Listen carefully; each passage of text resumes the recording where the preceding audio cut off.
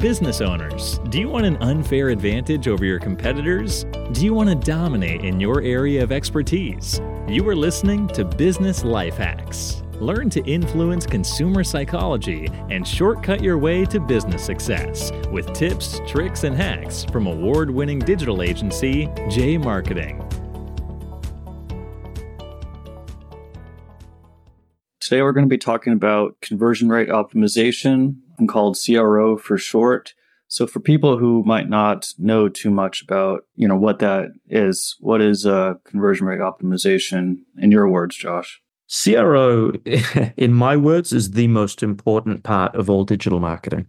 It is how effectively your website and your messaging in general is at converting people from general interest into an actual active lead and moving them through the cycle.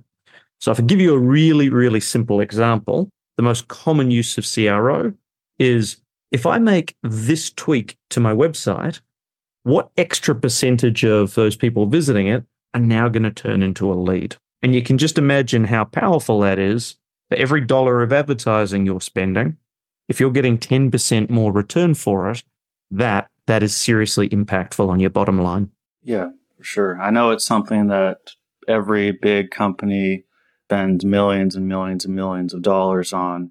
And even if they can increase their CRO by 1%, it's considered money well spent.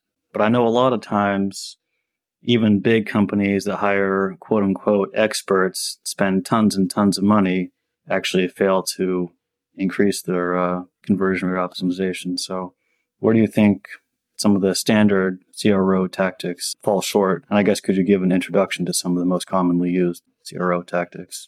So I want to break this into two different answers. One of them is what's the general playbook to go to? And we'll go into that. But what is more important is what are people defining as CRO? So many years ago, I had the privilege of designing one of the first digital marketing courses in universities in Australia. In fact, it was the first one. Later got rolled out to many other universities. And what was interesting about doing it was that after we'd had this think tank with all of these industry experts in the room and we'd all put it together, the university came back and said, we can't accept this. I said, why? They said, because it's just a marketing course. And that is the truth. CRO is marketing, and marketing is knowing your customer and how to give them what they are looking for and what they need. So I will go into the tricks of the trade, but I want to dispel that misunderstanding that CRO is just changing a color or making a form like this. Real CRO is understanding your customer on a super deep level, understanding the frictions that are stopping them from inquiring, and giving them exactly what they need in order to inquire.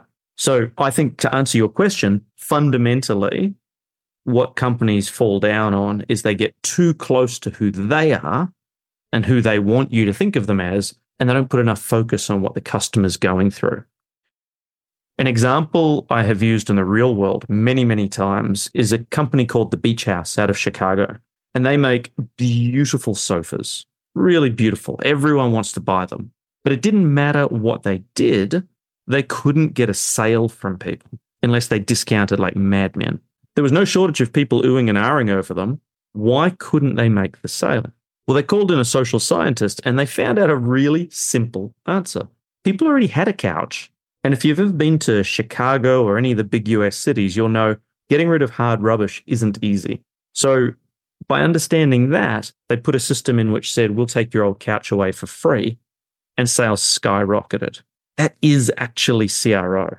So that's the meta. So common tactics for CRO, things you'll hear about a lot, changing colors on a website so that the content pops more. You'll hear about making forms, and I think we should talk about this, easier to fill in and giving them more social context so that people know what to understand. These are the most common CRO tactics.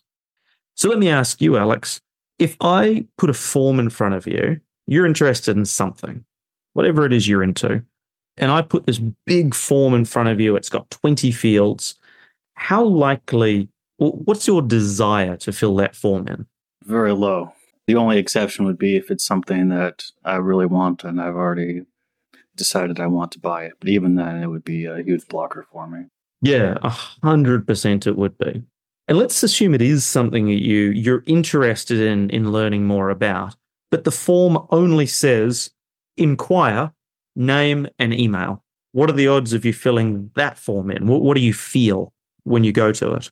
I feel like I'm not sure what I'm going to get in return, so it's probably not worth my time to fill out and submit the form, even if it's only a couple of fields.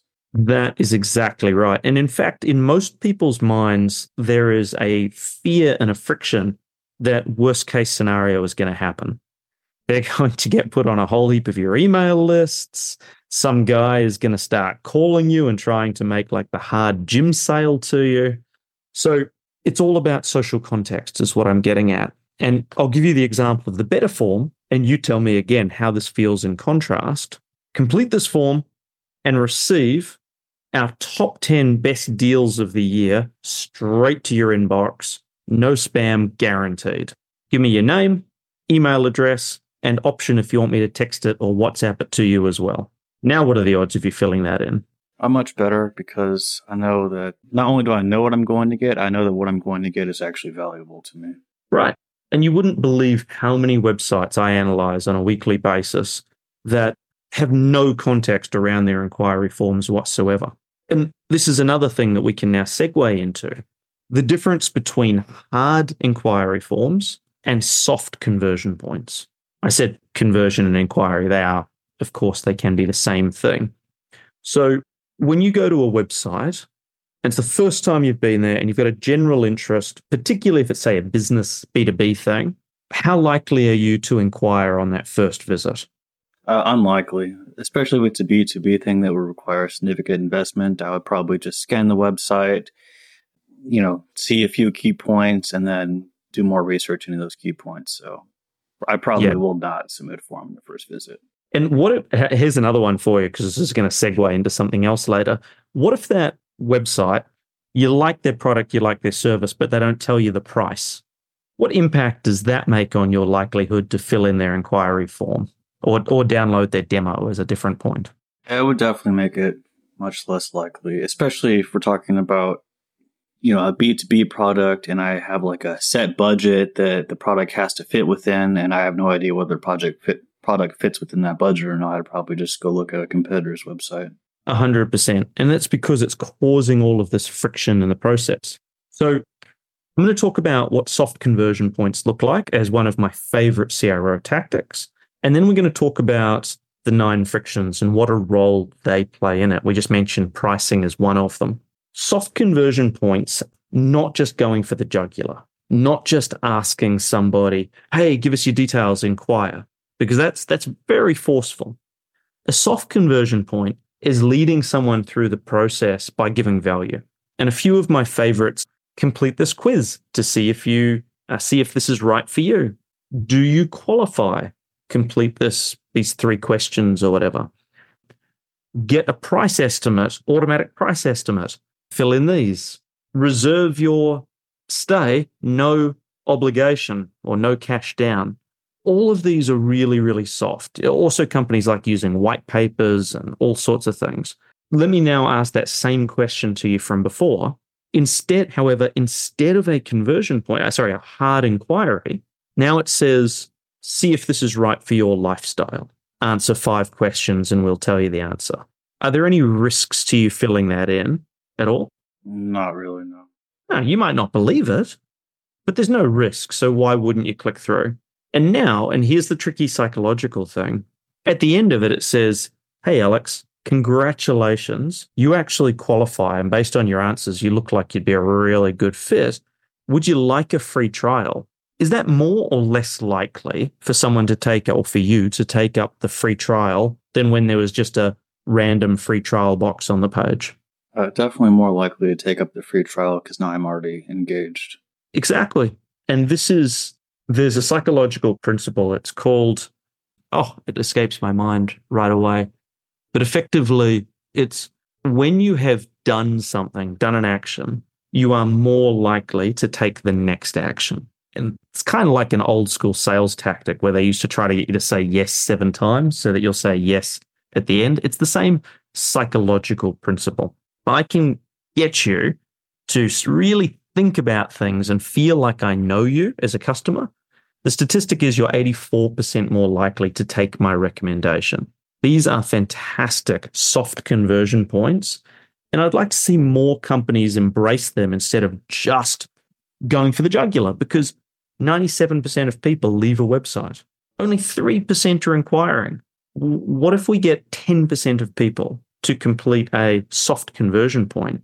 It just makes sense. So you mentioned the 9 frictions. How does that fit in CRO? How do you actually put that into practice to increase CRO on a client's website? Yeah, the 9 frictions is a model we've been using at J Marketing for a long time now, and it has a near perfect success rate. These are the 9 things that our subconscious brain is looking for. Now, I say subconscious brain because what you need to understand about CRO is that it's all about pain and fear reduction. I'll say that again, but in a different way.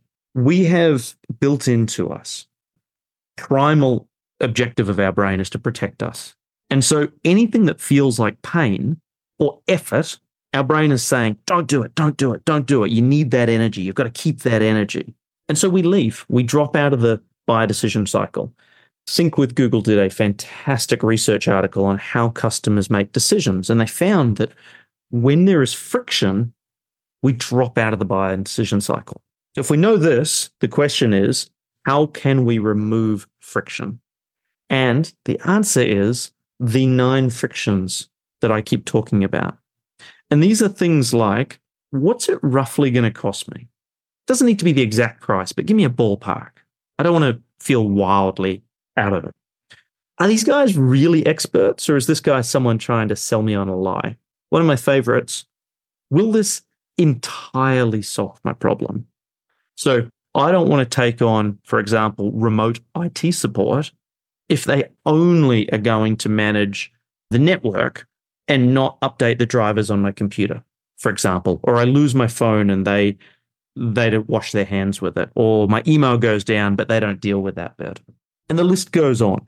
So if we take those 9 frictions and we can work through them as a checklist on the website, well, now we can start to CRO because we know we can zoom in on things. It's not so much of an opinion. I can look through the website and say, all right, if my fear, I know my fear is pricing, and we do have a module on the website, but it's either super difficult to understand or it's just kind of this customer spent roughly this much. What could I do to improve this? And then measuring it over the next period of time, what impact has that had on the amount of inquiries or the quality of inquiries that have come through? So the big difference between what we do at J Marketing using the 9 frictions to implement effective CRO strategies is that we're actually understanding not just the customer, the target audience, but exactly how their subconscious is working when they're going through the page, so we can overcome any issues that might be lingering in their subconscious. And you can contrast that with the standard CRO stuff, which is just changing the color, changing the location of a button, just basically throwing stuff at the wall and see what sticks. It's, a crapshoot. You might eventually find something that works just, if you try 100 things and you get lucky once, but that'll take a ton of time and money, and you'll be missing clients, missing potential customers left and right. But when we use the proven system that speaks to the customer's subconscious, that's CRO that actually works. Yeah. And if you speak to most UX professionals or designers, they will tell you CRO is about exactly what you said, moving buttons around, changing colors. But 99% of businesses, and I have worked with small and very, very large, they haven't got the foundations right. What we talk about when we're talking about the subconscious, when we're talking about what customers want and what influences them.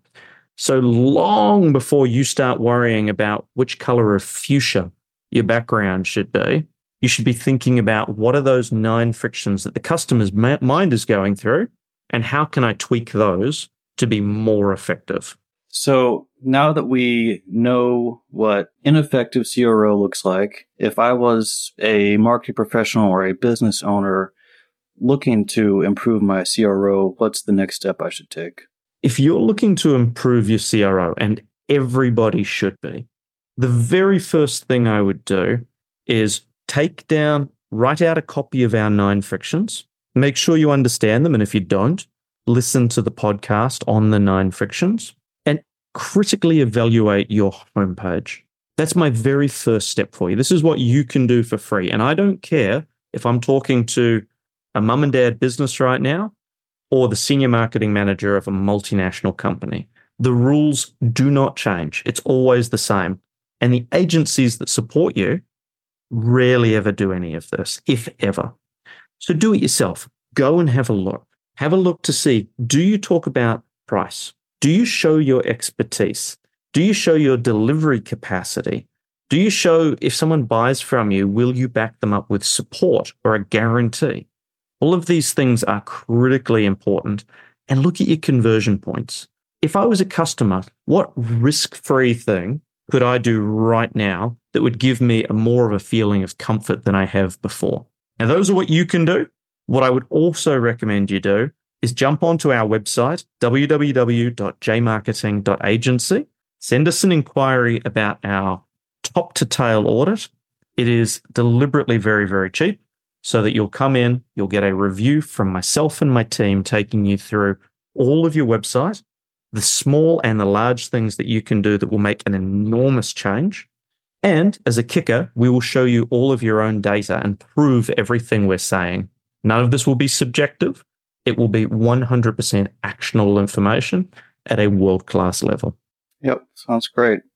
Well, thanks for coming on, Josh, and sharing your expertise, and hope to have you on the podcast again soon. Thanks very much.